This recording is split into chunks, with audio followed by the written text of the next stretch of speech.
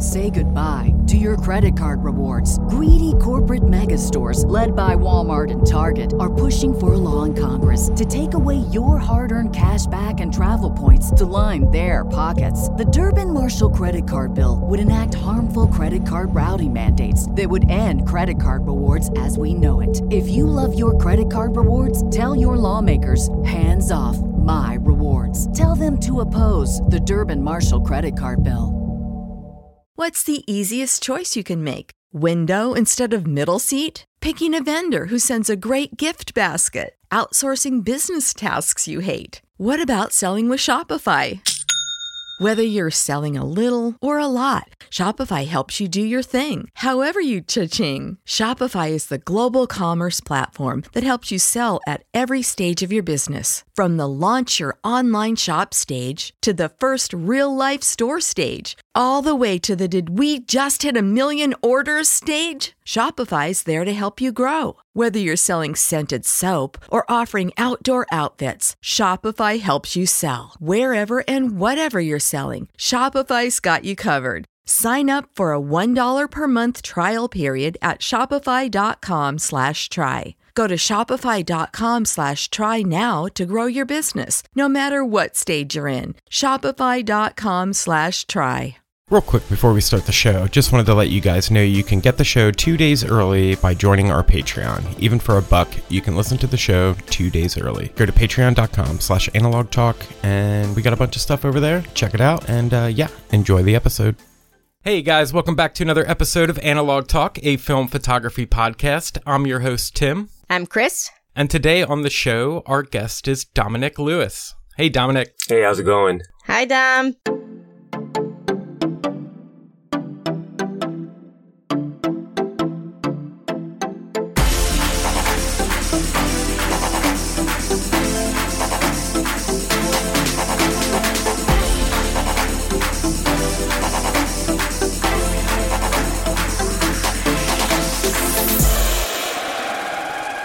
Super excited to have you on the show today, especially you've got some exciting things going on, and we're happy to have you. But before we get into all that, do you mind giving our listeners a background in who you are and how you got started in photography? My name is Dominick Lewis. I'm 26 years old, and I'm from Brooklyn, New York. I started photography around the age of 18 when I decided to buy a camera for myself as a graduation gift. Ooh, good gift. Yeah. It started out somewhat as like, this is like down during the era of like Tumblr and, cool images. And I bought it honestly because I did my senior pictures in high school, and I just liked them so much. I was like, I can do this better myself. Let me try this out. And I never actually did my senior pictures again, but once I got the camera, I instantly fell in love with it. And this is, I started out shooting digitally with a Nikon D3200. Right after that, I went to college in Philadelphia and got more into the medium and started meeting some people who were like film shooters. And I'm like, why do you guys shoot film? And started learning about what makes analog so great. And I started learning a lot more. I decided to drop out of college after 2 years to pursue photography full time. Oh, wow. Honestly, yeah, it was a crucial step of my life because I was studying electrical engineering at that time. Oh, wow. It's very different. Yeah, very different. And my plan was to go into the Navy afterwards. I was an NROTC midshipman, so I had a pretty big commitment that I kind of let go to do photography. Wow. Dude, that's awesome. That's intense. Yeah, it was very intense. I was 20 years old and I had like no idea what my real plan was, but I was like, you know what? I know what I want to do though. Once I dropped out, I moved to South Florida where my mother was living. And I worked at a portrait company, taking pictures of kind of like kids in preschool, like ages 4 to 6. Wow. Pretty much. I couldn't even imagine. It was interesting. I loved the interactions. I feel like I learned a lot about how to pose people, how to interact with people, how to sell my photography because, the big thing was selling prints. Of the work. So I love that aspect of it. And shortly after that, I decided to open my own photography studio down there because I realized there were no community spaces for people to rent a space. A lot of it was private studios. Oh, wow. So I decided to go that route and pursued that and opened up Palm Beach Photo Studio at the age of 20. And dang, that's crazy. Awesome. Yeah. So did that for a couple of months, honestly, 8 months we did it. And I decided to close it because of a dispute with my landlord. Basically we had a community event and he wasn't with it at all. No. That's the fun stuff. Yeah, I was like, come on, let's have some fun, here and there. Just shortly after that, I kind of like took a time to kind of like step back and decide who I was as a photographer, and decided to start doing community art shows in South Florida, like pretty much galleries. And I would invite a lot of people who are new photographers or practicing photographers, and we would do every single month. We had an exhibition space called Locals Only. Oh, cool. Wow. Yeah. And I pretty much started doing this because I went to a lot of the spaces down in South Florida and asked them like, oh, how can we rent this space out to use, for our own shows? And they kind of were more like, no, we choose the artists here. We don't really allow anyone just to kind of get into the space. And I'm like, it's not fair then. Yeah. So after doing that for a couple of months, I decided I wanted to be in New York because it was a space that I can, meet more photographers and get more known with, I guess like in the industry. I moved here in 2018 and I decided to, work in a camera store. So I was working in marketing, for a camera store for, 2.5 years, honestly. Wow. And it was a great experience, honestly. Working for a camera store is like putting a kid in a camera store. Yeah. A candy shop. I'm sorry. Same ththing. Same thing. Yeah. It was unreal. I got, chance to play with literally everything that came out. Got to meet a lot of people within the industry, through all the different brands.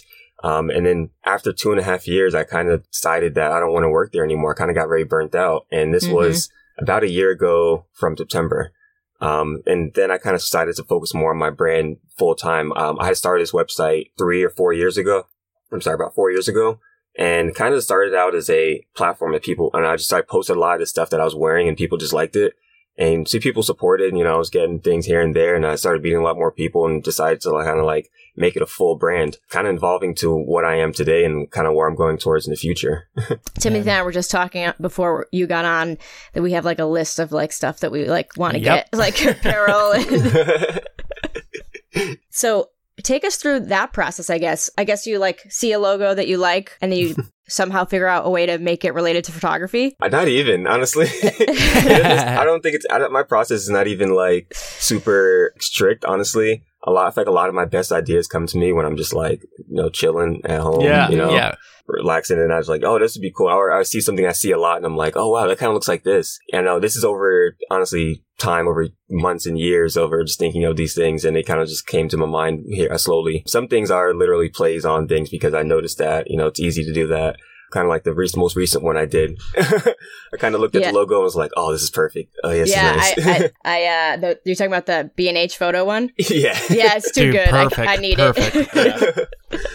So, yeah, some things are just kind of like plays on other things and, part of like a culture that, I'm kind of involved in with my, I feel like my demographic that I'm trying to reach more than anything. Mm-hmm. So, it's going to evolve more and become, super different as you see as a brand grows. Love it. So with that, does any kind of copyright stuff happen with that? Do you ever get any trouble for doing stuff like that? Not up until this point, honestly. And if I ever came to that point, it would be that I'm doing something really, really, really well. Mm-hmm. Yeah. It's very funny because I look at a couple different artists as inspiration. Like, I don't know if you heard of the fashion designer Dapper Dan. Yeah. Oh, yeah. And, Dapper Dan was literally a cut-up artist. He would just take Louis Vuitton. He would print it himself, honestly, on textiles. That's so print wild, Louis, print Gucci, and he would, like, make these different pieces and, sell them to different celebrities or different people in the underground in Harlem. Oh, interesting. And I love just the way he was able to do that. He, of course, like, he got raided a lot of times when people started to catch wind of it. And at some point, I guess it was a person who was in charge of Dior went down to his store and saw what he was doing and was like, this guy belongs downtown. But, they kept shutting him down regardless. Wow. So I feel like hopefully I am somewhat to a point where some of these brands would love to just reach out and like work together with some of these things as a collaboration, honestly. Because I feel like it's cool. It's just a different part of the culture. It's unique and it's, something that they're not doing. I feel like it's a whole different demographic. No one's really touching. Like photography there's millions of us around the world. Yeah. And I love that it's like kind of a certain demographic will know what the BML like logo actually came from, like it's almost like, oh, yeah. It's like the best part. So can you tell us, congratulations on your reaching your goal. Yeah, amazing. On your GoFundMe. Thank you so much. Can you kind of bring us up to speed on how that's going and stuff like that? It's going really well. I'm trying to open my store on September 9th, actually, which is the day I quit my job last year. So sweet. I had to just make that goal. Mm-hmm. I had the store. Honestly, I got the space. It's funny because I can go back even from like March. So I initially got a space in this building kind of just like to work out of, to get, fulfill orders and stuff from. And I was like, oh, this is going to be my store too. But it's like, it's such a tiny space. I was like, this is going to be a store, but it's going to be like the tiniest store ever. Right. And I love that aspect of it. And then COVID hit right around that time. And I was like, oh man, I can't open a store right now. It's impossible. So I kind of just held on to that space and just, worked out of it, used it for the last 6 months until kind of things started getting back normal here in New York City.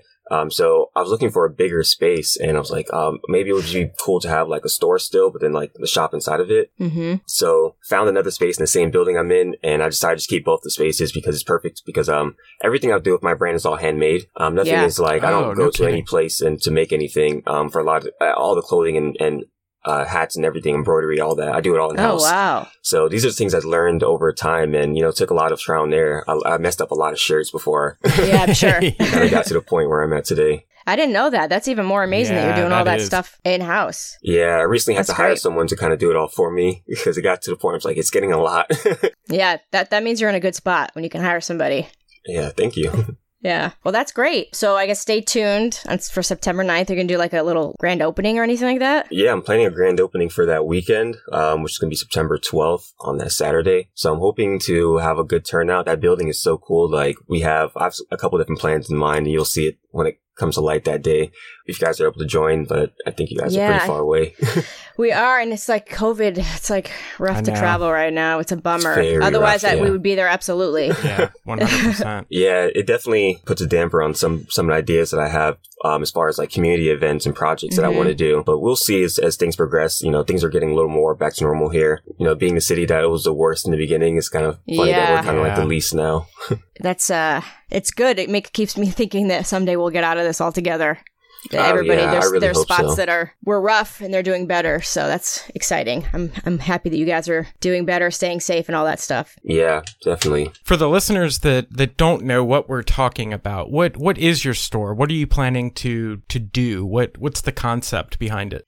So I'm opening an analog camera store here in Brooklyn, New York, and it's going to be a really cool store because we're not only just going to sell cameras, film, darkroom supplies, and equipment. We're also going to be selling the things that I make, which is going to be clothing, accessories.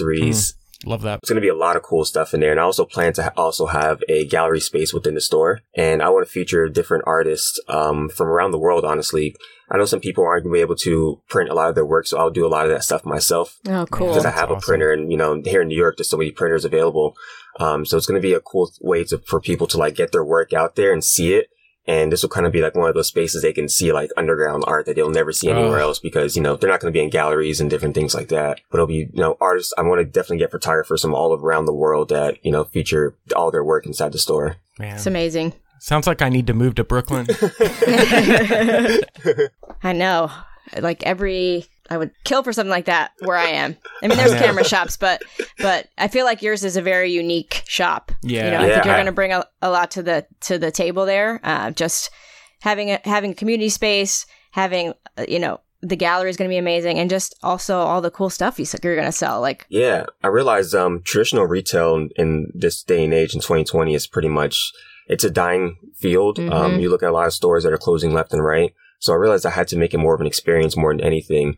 And, with that experience is going to be like the fact that the store is going to be, I don't even spill all the information, but it's going to be changed. Like basically it's going to be changeable. And as you see, as the months go by, some months I might change the entire layout of the store and to make it a totally different look to it. Ooh. And then also do different events within the store. And the fact that everything is handmade, I can do customizable items at some of these events, or come in and customize something today. Would be a really cool thing. I come on and make a t-shirt today, come learn. Yeah, that's rad. Man, it really does bum me out about the whole COVID situation, because I remember at the beginning of or probably the end of last year, I was thinking in my mind, like I used to put on shows and concerts and stuff back in the day, a lot of, underground punk rock shows and stuff. And I was trying to bring something like that to this area. Cause where I'm at in Franklin, I mean, it's not really heavy in the arts. There's definitely photographers and painters and stuff like that, but it would be really cool there's a couple like not abandoned stores, but just places that don't have any businesses in them right now. And just to, go talk to one of the landlords and be like, hey, can we do like a small little 5 artists, get some music, like a band, and, do wine and cocktails or something for just like one night a month. And, I've been wanting to do something like that for so long. And then here we go with this, this COVID crap again. But it's just rad. Like what you're doing just sounds right up my alley. Like I would literally be there like every day if I lived in and it's interesting because I'm doing a lot of these things because as me as an artist, I wish I had a lot of these things grown, as I grew as an artist. Like, so I noticed that a lot of camera stores aren't owned by photographers per se. I mean, there are ones out there, but sometimes when you think of some of the major camera brands out there, especially in New York City, it's more of a business. It's more just like how many cameras can we sell a year, or, things like that, where, I feel like, I think the big thing for the next, at least decade is going to be conscious shopping, where people are very conscious of like where they buy their things and, where their money's going to. If it's going to a good cause. And definitely, even if I got to spend a little more money or travel a little further, I'll do that because it's going to go towards a small business, or it's going to be something that's impactful towards my community versus just like, going to the pockets of millionaires. That's very true. Yeah. It's very true. Are you going to keep an online presence still? You still going to keep some stuff online for sale? Oh, 100%. I plan to have everything that I sell in the store online as well. I definitely want to focus a lot online because, just as COVID, things can happen any moment. So I'm glad I had this, on the website up and running through COVID, and actually helped me stay alive during all that. I had nothing to do but my website, Your other little project is your Document Brooklyn, right? Yes. So can you talk about that for a minute? Yeah, definitely. I feel like this project kind of just formed and kind of like took shape into a name in the last less than a year once I started focusing on it full time. One of the things is I was born here in East Flatbush, Brooklyn, and I moved from here when I was about 2 or 3 years old. So I was raised in South Florida. But every single summer I would come up here and visit, and I would take trips. I'd hang out with my cousins, roam the streets, do all the hood rat things. But it was interesting. So growing up here, I definitely spent a lot of time here in the summer and stuff. And as I started getting older and seeing it starting to change, especially as I moved back here, seeing a lot of like the spots that were like empty lots are now like high rises, or the same street corners are like totally changed now. There's coffee shops there and stuff there now. One of the things I feel like is very important for me, I feel like this project is so long term because what I'm doing is documenting this neighborhood, East Flatbush, and also neighborhoods of Brooklyn to preserve its heritage, because once it's gone, it's gone. And I see that with a lot of the neighborhoods here already. Some of these neighborhoods, like even 5 years ago, look totally different. Like That's some crazy. Parts of Williamsburg, I don't even recognize them. I'm like, what is this now? Wow. So I see it's going to come. It's going to happen regardless. It's, these neighborhoods are changing because of the way kind of the politics of things. So I feel like my only role I can do here is to document it all before it changes or while it changes, and kind of like use that as historical purposes for in the future. I love that. It's kind of like what Timothy does for his little part of the world in Franklin. I just try to, if a new building goes up or a new building goes down or there's something, it's funny because when people that follow me from this area, they'll be like, oh, wow, I just saw that sign blew over. And next thing you know, I see it on your Instagram like a day later that you caught something that was only there for like a second. And I remember that. And it's fun. I love kind of having that as like a background long-term project thing too. Because that's what these towns need, that stuff, Because I love when I find an old photo book of like Lebanon, the town I grew up in back home in Pennsylvania. Like I found an old book of what the town used to look like. I mean, it was dirt roads and all that stuff. Yeah. And we would have never known what that looked like if somebody didn't have their camera out. Photograph those. Yeah, exactly. Yeah. Or like, especially with the history of Hollywood, like here in LA, like what it looked like, when it was Hollywood land back in the 30s and 40s. That's my favorite stuff to look at as well. Yeah, definitely people think people are going to look back in 30, 40, 50 years and think like, oh, what are people living like in 2020? And I feel like it's not done so much with us with smartphones and everything, Right. People definitely don't just take pictures of, streets or things on the streets or, things like that. They kind of just like, it's more selfies and families and things or, their food or things like that. Yeah. So it's definitely, I feel like it's an important thing we to still have historians, people who are just there to just document. Absolutely. Super important. So what are you shooting this series on? My main camera that I use for it, because, I do a lot of people with it, with this project, and I use a Mamiya C330. which I love because of I love it because of the interaction you get with people with it. You know, they see it immediately and they're like, oh, that's cool. You can take my picture. I think that needs to be like it's like a hack for street photography. Just take the weirdest looking camera you have. And then be like, oh, cool, I can take your picture. I'll do a portrait really quick since you asked. And that and the square format is my favorite. Square format is just so well to work with. I feel like it's the best format of all time. Yeah, I've had my eye on one of those for a while. They're going up again, you know, of course, like Matt Day and everybody's talking about them on their channel. So they're gonna some cameras you really just have to grab now because they're going up in value. And I honestly just picked up this camera here, the Fujifilm GA645ZI. Oh, yeah. Which is a autofocus point and shoot medium format camera, which is so interesting to play with. And, it's really fun because it's like, you know, you have everything right there. It's a flash, built-in flash and everything. So I don't have to like think so much. I can set it to program and just fire away. And because the viewfinder's vertical, it's honestly perfect for like a lot of the landscape. When I'm taking pictures of like empty lots and stuff, it fits perfectly within the frame. So I've been using that a bit when I'm like skateboarding around or biking around because I don't have to like worry about focusing or anything. Man, I've had my eye on one of those for a while too. They went crazy. What did they run? About, I think they're going like 7 to 1,000. Yeah, 7 to 1,000. They used to be, you couldn't even like, they were giving them away like 5 years ago. They were like they were $200 to $300. Yep. Yeah. I missed out. I'm like, not going to get this now. Same. Because I know it's going to keep going up. And it's so interesting to see that like getting into this space of opening a camera store. And I worked in a digital camera store. They sold mostly digital stuff. But I know the real values in film because film is like everything you see now is like going up in value. Whereas like as soon as you buy a digital camera, it starts appreciating the day you buy it. That's so wild. Yeah. So, you know, this is like antique cars and, you know, things like that. You have to definitely collect while it's, you know, hot right now because it's going to go up in value. And even just some things is like sitting on film. That can be like your emergency savings fund. Like I have like packs of like FP100 in my fridge, like just in case. Same. Yeah, just in case. Yep. I was just talking about this at work. We were talking about like film prices and some, you know, they were like, Chris, how do you feel about the film prices going up? I was like, film prices to me is like gas. I'm always going to have to buy it. Like if it's expensive, it's expensive.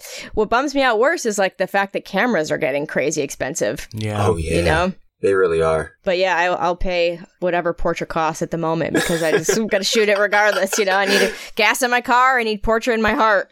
Yeah. It did really go up though, like in the last 3 years. 6 months or yeah. I mean, even in this past year when they added that, what, Kodak went up like 30% or something crazy like that. Yeah. It's and crazy. Again, I get it. But damn, is it hard to buy bricks of film these days? I mean, it is. It's hard to just stock up on it. You have to like be very frugal. And I haven't had to stock up in forever because I'm one of those hoarders that just hoards tons of film all the time. And I've started getting into shooting color film again. And I'm like looking in my piles of stuff and it's just like mounds of black and white film. And I'm like, oh, wow, I really don't have much color. I should probably buy some. I like look up Lomography 800 and I'm like, or not Lomography 800, Portra 800. And I'm like, wow, like it is really that expensive for one roll. It's like $10, right? Yeah. Oh man, it's insane. Yeah. Yeah, what hurts me the most is seeing slide film go out, and I'm looking at the prices of Velvia, and I'm like, all the rolls that I just shot through and for nothing, but now they're like $23 a roll, and I'm like, what? Ooh. Yeah, I've been looking into that too. I don't shoot much slide, so. Oh man, slide's my favorite. It's like if I can only shoot anything, it would be like Pro V and Velvia. Really? Wow. Cool. It's my favorite films of all time. Mostly Velvia, just because of its color accuracy. It's just like very, honestly, even more so even on certain skin tones, because of like its saturation and glow with it. I love how it produces on darker skin tones, very well. Just makes everything like pop and glow. The only thing about slide film that I always shoot at 800 or 1600 and slide film's always down in like it goes from like 80 to 400, I think. I don't even know if you can get 400 IS or Not ISO. anymore. Yeah, I didn't think so. There's some inspired stuff. When we had Dan Rubin on, he was talking about pushing slide film. So oh yeah. I have about 3 or 4 rolls of the latest Ektachrome that came out. So I'm going to try doing that. I'm going to try pushing it and see what happens. Yeah, try to like 400. I think that would be a good push. It's just going to increase the developing time probably a lot. And honestly, the process itself is long in itself. But it's worth it, you know. It'll be cool to see.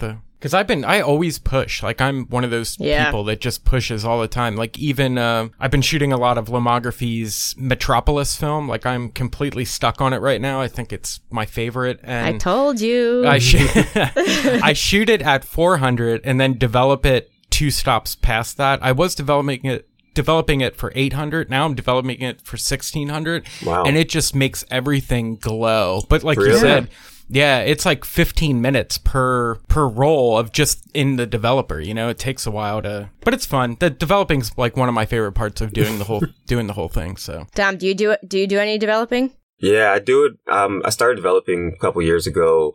After when I moved to South Florida, then the prices were up. The guy was like, "Oh, good luck finding somewhere to process." I was like, "These prices are ridiculous." He's like, "Oh, good luck."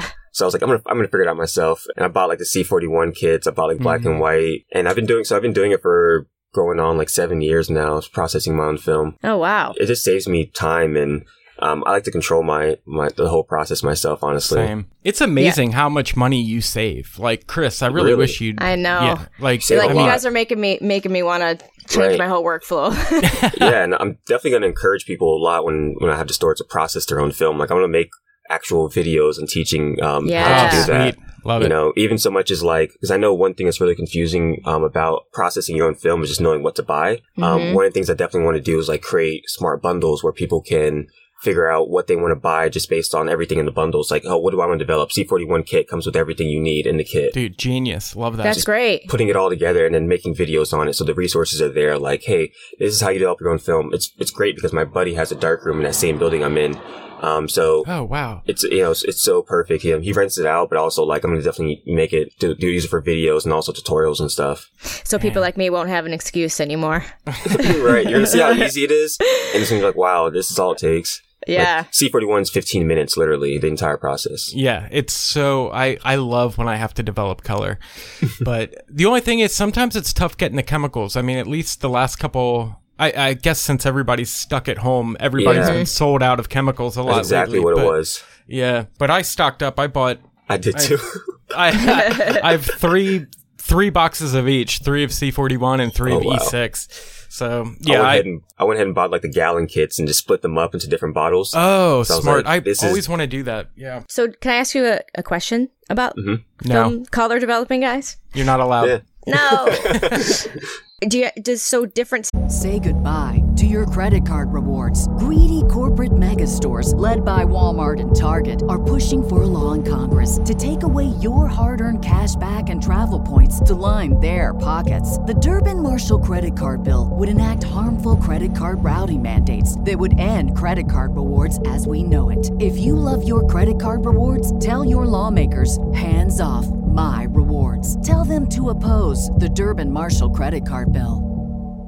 What's the easiest choice you can make? Window instead of middle seat? Picking a vendor who sends a great gift basket? Outsourcing business tasks you hate? What about selling with Shopify?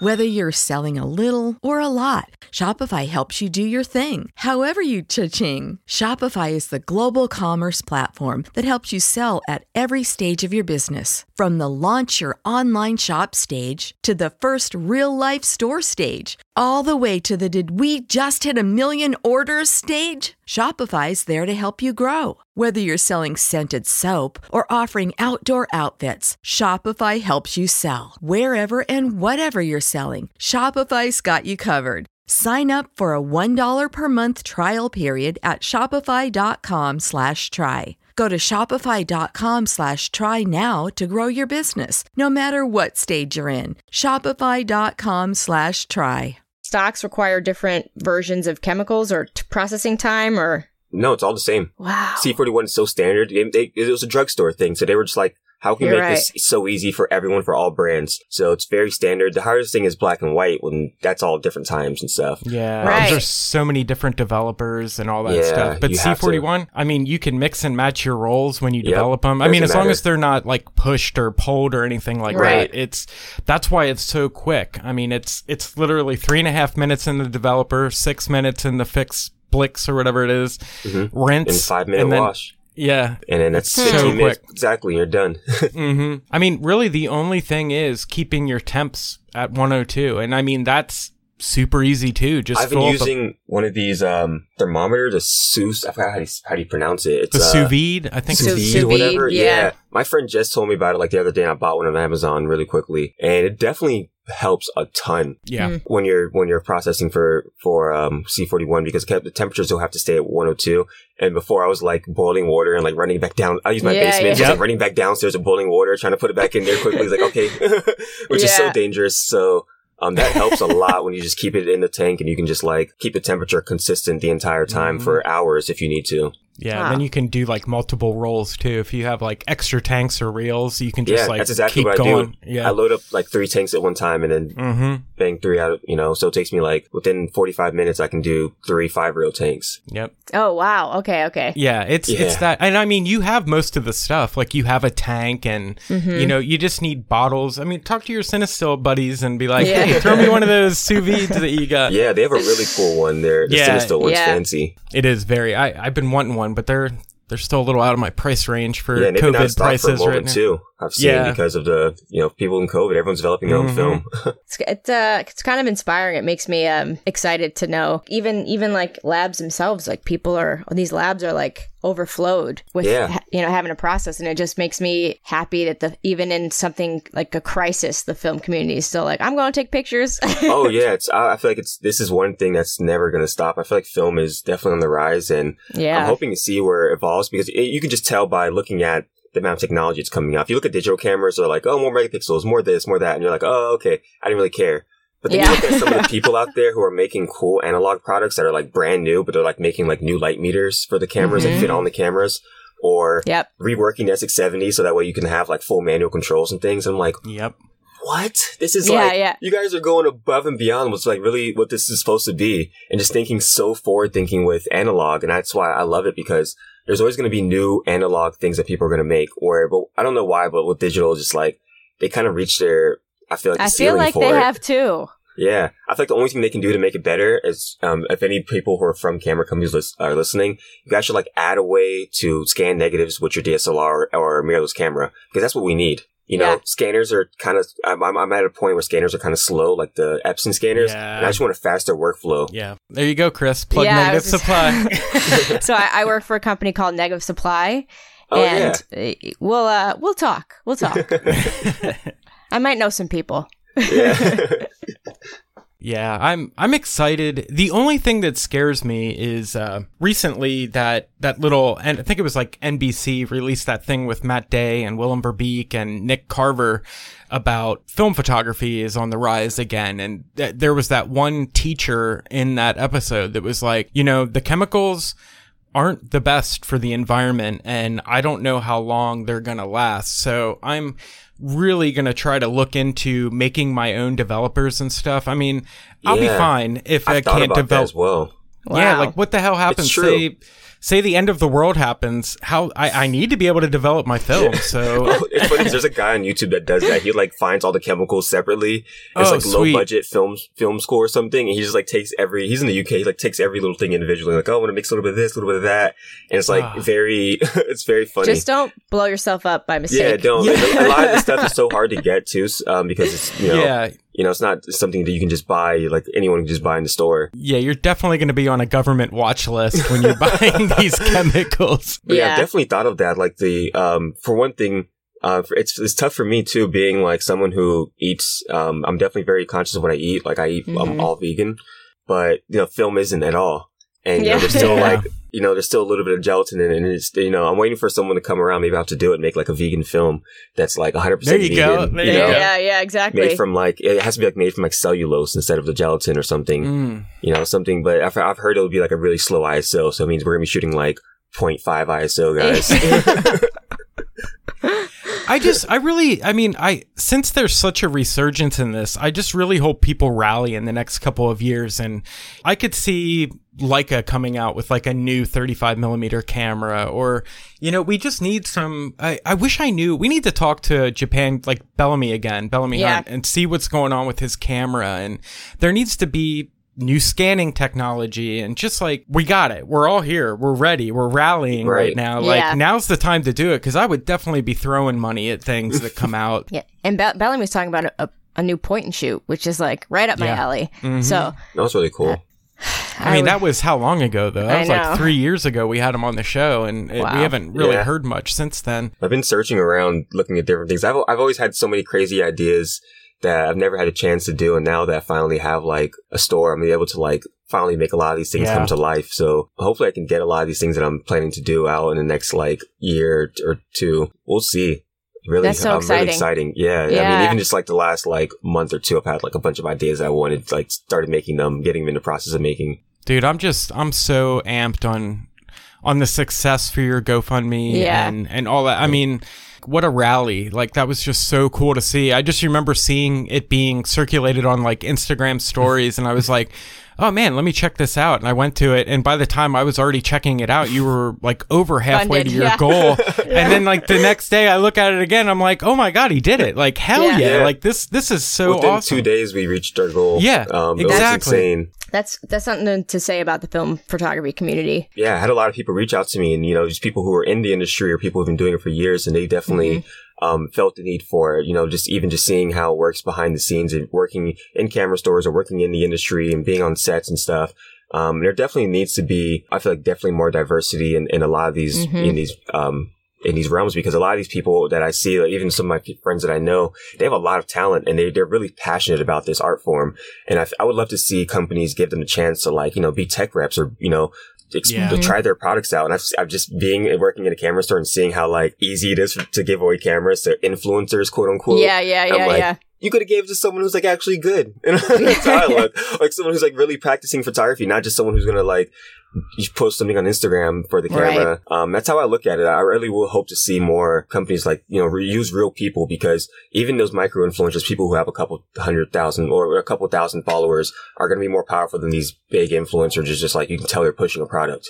Absolutely. Yeah, exactly. That's what I saw the other day on YouTube, that Valandez, he runs like a YouTube channel. He's a black photographer. He's amazing, and he's really cool. I love his stuff. Yeah, dude, he's killer. Funny. And just the fact that like Fuji reached out to him and sent him one of I forget, it was like the XT8 or whatever the hell they're at right now with those, and sent him that. And it's crazy, because during this whole Black Lives Matter movement and all that stuff, just how everybody went quiet. It was so crazy at that time. Like all the big brands, you know, like I don't know, it just wasn't the time. I definitely, and that's why I feel like I kind of forced myself more into doing this more and more, creating the store. I feel like I needed to do it. So I had this idea, I feel like for years. If you know anyone that knows me, I've always talked about like, oh, when I have my store, it's going to be like this. And it was like, whatever. And I'm like, just telling them like, I'm going to have a store one day. You're going to see. And, I feel like one of the biggest things was like after the first day or two of the protests here in New York City, I had some great images, and I was like, oh, I wonder if like any of these brands are posting about it. I wonder if there was like, want to feature any of this stuff. And I went and like checked. At that point, I was shooting, the first day I shot like digitally. I shot with Nikon. Yeah. And I looked at Nikon's page and I was like, nothing. Okay. Canon, nothing. Fuji, nothing. Went through all of them, every one by one. And I was just like, what's going on? Yeah. Why is no one saying anything? And then looking at some of the stores too. And to me, I feel like because these companies are directly benefiting from it when people are buying more gear to document these protests, I'm seeing so many reporters out there, you know, so many journalists out there, so many people out there that are using all this gear, and the fact that you just like stay quiet on it, I feel like is very telling of it. Very true. It's sad that it was like that during the time. I mean, not that it's over by any means, but I feel like some people are finally stepping up and. No, definitely. Yeah. I've definitely talked to a few people within some of these companies now that things have like kind of, I guess, panned out a bit more. So many people do, like I've talked to people within Fujifilm, the director of marketing there, and he's a really good guy. So, you know, he's definitely pushing towards initiatives in the next year to do a lot more things with the community, since there are, you know, a lot of these companies are based in New York. When you see it, a lot of the headquarters for some of these. So hopefully in the future, we'll see some more community activation with that. And I'd love to work with a lot of these brands to help do different things with the community as well, because I definitely need help with it as far as when it comes to resources or people knowing the right people to, do it as well. And I'm just one guy that has a camera store, but I feel like with me and help with some of these brands, we can definitely make a lot of things happen. Dude, hell yeah. Absolutely. Man. Yeah. So do you think you'll sell any digital gear in your store, or is it going to be strictly film related? I'm going to be strictly film. I'm not going to say I'm not going to do it maybe, who knows, years from now. Yeah. Things pan out that way, but for now, since I know so much about analog and seeing the market for analog, being so open and so large, there can be multiple camera stores open and they're all going to make money from it because everyone's looking for new cameras, film cameras. Because the margin's just, they're so cheap compared to like digital cameras. Lens may be $900 to $2,000, whereas I can buy a whole film camera for $200. It's still pretty bad, not bad. Yeah. When you still think about it. We're talking about like $1,000 being a lot of money for certain cameras, but you're looking at digital stuff and it's like, $1,000 ain't getting you nothing. Nope. That's like one lens. Right. If that, damn, a lens, like, Yeah, if you want like a good lens, nowhere near that. You're right. An entry-level camera may be around $800, $900. Mm-hmm. Yeah, you go to Target and you can get your Canon T, whatever 12 they're on. Whatever T they're on, right? Yeah. Jeez. Well, dude, I'm just like, I'm so amped on your success.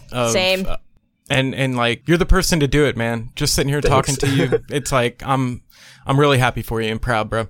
Thank you so much. I really appreciate it. This the support from all the community, because honestly, just seeing how quickly people rebelled behind it really just showed me that it's way bigger than just me. It's people. It's something that people can take pride in and take joy in. And I love that it also inspired other people to try to do similar things or reach similar goals in other cities. And I really love that. I'm like, thank you, please. Yeah. I'm glad I had to speak it from the mountains so people can see it and be like, I want to do the same thing. I was like, yeah, it's great. I feel like my goal on this planet is to inspire as many people as I can. I feel like I aspire to inspire. I love that. Dude, it's a hell of a goal, man. That's awesome. What school did you go to when you were in Philly? I'm from PA. I went to Drexel University. Drexel, gotcha. Yeah, I had a couple friends that went to Drexel. Really? Interesting school. Just wondering, just curious. We'll be right back with a listener question for Dom right after this message from our sponsor. Support for Analog Talk comes from Polaroid. Use the promo code AnalogTalk10 on your first purchase on film at Polaroid.com.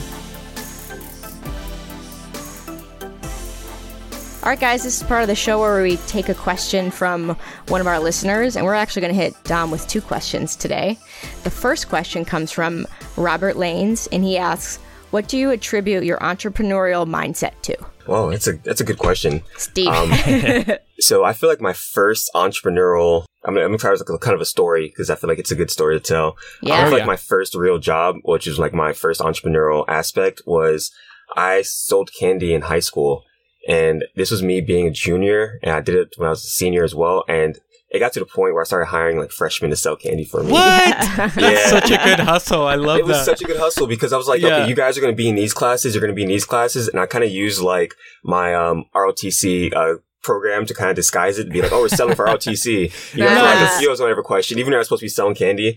And it got really good. I had like 2, 3 of my friends were also doing it with me. We're all seniors and we're like, making a lot of money, like selling candy. I couldn't believe it. I honestly looking back now. And I was able to like, honestly, the reason why I started doing it is because I wanted to pay my dues for my senior dues and everything. And I come from a background, my mom was a single mother. She raised 6 kids on her own. And as soon as I was able to start making money for my own, I felt like I needed to ask my mom for money. So I kind of paid for everything for my senior year. I paid for my yearbook. I paid for my dues. I paid for all my stuff, up to that point. So I just always felt like with entrepreneurship, it's kind of like survival in a sense. I'd much rather would work 1,000,000 hours, I guess 100 hours a week for myself than to work 40 hours for a job. Because it just gives me the freedom to do whatever I want or have these ideas and think, kind of set my schedule to wait however I wanted to do it. I definitely would say, yeah. Yeah, that's such a good answer. Yeah, it's a good philosophy to be your own boss. Yeah. I wish I had that mindset at a young age. I just, I floated through life at that time. I wasn't thinking much at all. I feel like another part of it too is kind of like I said this in an interview like years ago about like the starving artist. And one thing that I love, I felt very much when I dropped out of college was like, as a starving artist, I'm always, I look at it as like someone who's starving or hungry is always trying to create because they're always looking to way to survive. So they're always creating because that's their way to survive. And that's the only way they can survive is they can use their art through it rather than having to like work a real job. I feel like, people saying like, oh, the starving artist, I feel like it's a good thing to stay hungry and always be starving and always want more from your art. For sure. Yeah. It's true because you can get like my photography is sustained me enough to where I've had like a part-time job for a really long time. But that safety net of like, all right, I'm just going to do it. And just knowing that that's going to be your source of income is everything that you are put into it is what you get out of it. All right. It's very tough. It's like, jumping off a cliff and building a plane on the way down. Yeah. Wow. Yeah. Damn. Yeah. Yeah. So true. Love that. Man. All right, so we have another question here, and this one comes from @J_H_Noor, and he wanted to know, what part of Brooklyn is your favorite place to shoot? Will you shoot the Parkway if it opens? Oh, if it happens, I'm sorry. If it happens, okay. So the second part of the question is referring to an event that happens here every year. So my favorite place to shoot in Flatbush, firstly, is kind of my neighborhood, East Flatbush, because I feel like I'm so comfortable here.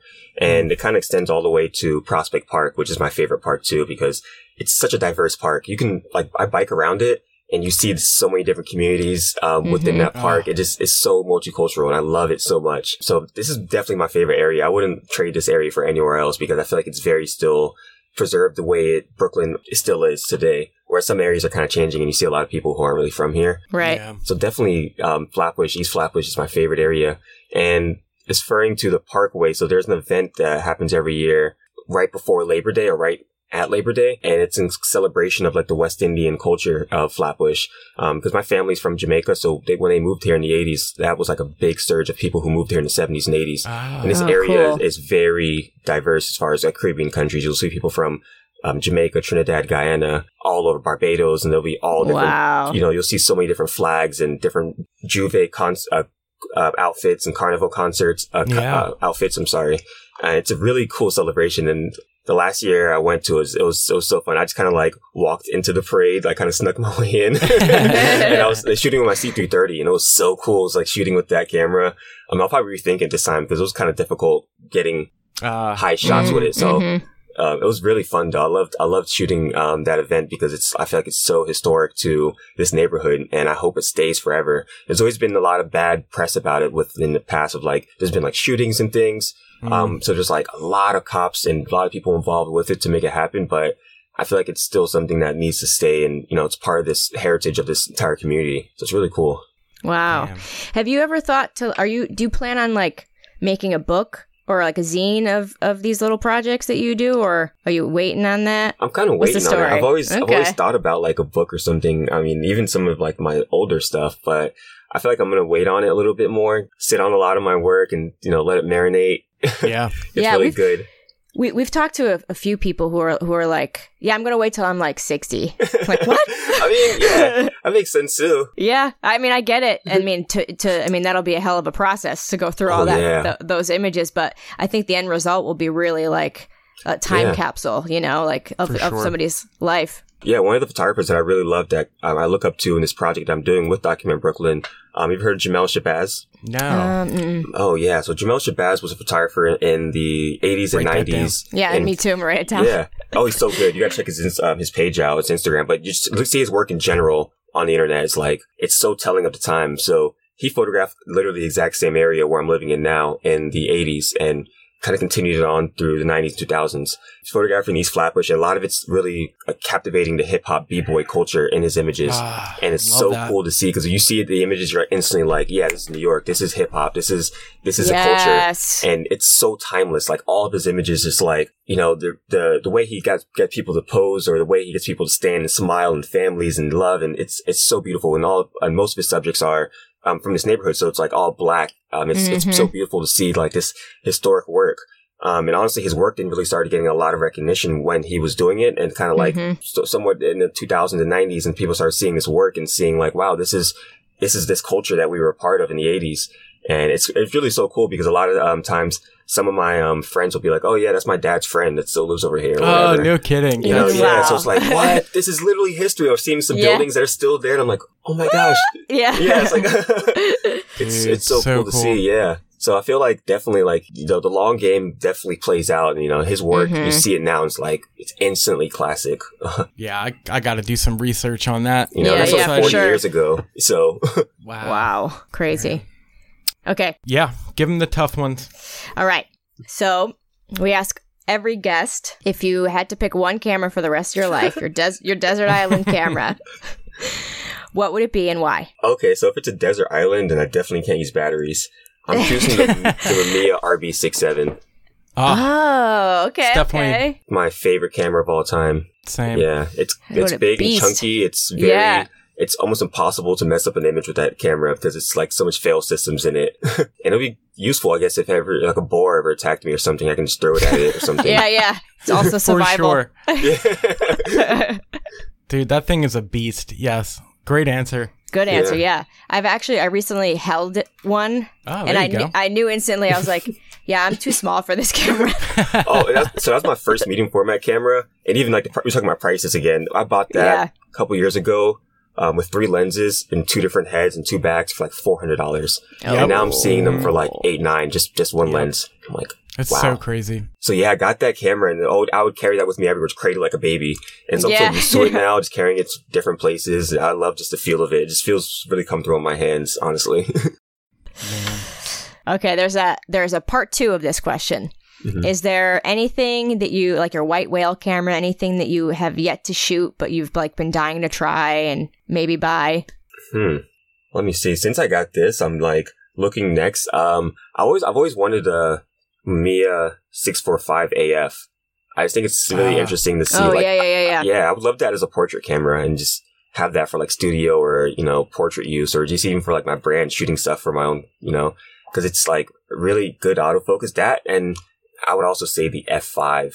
Always wanted an F5. Yeah. Oh yeah, the classic. I think it's like it's the most advanced like film camera besides F6, which goes for a crazy amount of money. Yeah, they're still ridiculous. It's wild. They still make them. That's why I heard. Yeah. They do. You can buy them brand new. How much do they cost brand new? $2,000 up. Yeah. Yeah. Wow. For a film camera. Yep. But I mean, it looks, you wouldn't even be able to tell the difference between like one of their digital SLRs to that. I mean, it looks exactly like their big D4 or 5, whatever they're up to now. Yeah. They're their flagship series. Yeah, it looks big. It's huge. It's a nice feel to it. And I really want an F5 for that same reason. Yeah. And the autofocus, my friend had one the other day, and the autofocus on it was so fast. And I was like, what? Really? I need this. And you can use, all the modern lenses on it. All the F, yeah. So if you ever need to. Good answers. Yeah, great answers. Thanks. I would like to say again, we've already gushed over you, Dom, but we're very excited for what you're doing for the film photography community. We're happy to get your, do our part to spread the word. So thank you for joining us and sharing your story. I'd like to thank you very much for inviting me on. Like, this was a great experience. I really loved it. Where can everybody check you out, the store out, everything you got going on? Where can they find you? You can find me on my website or Instagram. I don't know, whatever's easier. My Instagram is photodom.shop, which is also the website that I sell on all the things on, that'll be the website. As far as my personal work, I have an Instagram page at Document Brooklyn, and I have a website, DominickLewis.com, which you can see some of my other work on there that I've also shot. Amazing. Timothy, where are you at? Guys, you can head over to Instagram. It's at Timothy Makeups. I also make film photography related YouTube videos. Easiest way to find it is go to the search bar, just type in Timothy Makeups. You'll find a whole bunch of stuff there. Chris, where are you? So I am Chris B. Photo on Instagram, Twitter, and YouTube. We are Analog Talk Pod on Twitter, Analog Talk Podcast on Instagram. We have a Facebook page and a group you can join and share stuff. And that's where we're at. Yay! Yay! Dom, thank you again. This is a blast. Oh, thank you so much for inviting me on here. Awesome. You got it. All right, guys. We'll see you in the next one. Bye. Bye. First off, Chris and I would like to thank Dominick for coming on the show. Guys, go check out Dom's store, his Instagram, and all that stuff. We're super proud of you, man. You're really living the dream. We're super pumped that your GoFundMe got funded. Your store's going to be opening in September. Dom, if you ever need anything, don't hesitate to reach out. And thanks for coming on the show and telling us your story. Guys, that's going to take us to Patreon. Head over to patreon.com/analogtalk. For even $1, you can get the show 2 days early. Every Monday in the morning, we release it. And we also have a bunch of other stuff over there. We're doing Patreon exclusive only shows, Patreon after shows with the guest, and we're going to be doing a lot of group hangs with you guys too. We figured out how to do it. We're going to be doing it through Zoom. So if you are in that tier where you can hang out with us during lives, yeah, we'd love to have you come join us. We wanted to thank all the Patreons who already helped support the show. Guys, we don't know what we would do without you. You guys definitely free up some time for us, and, you know, any little bit helps. To all the listeners out there, guys, check it out. Head over to patreon.com/analogtalk, and you might find some stuff over there that you're interested in. So until next week, we will have an all-new guest, and we will see you soon. So keep shooting and all that fun stuff, and yeah, we'll see you next week. Later.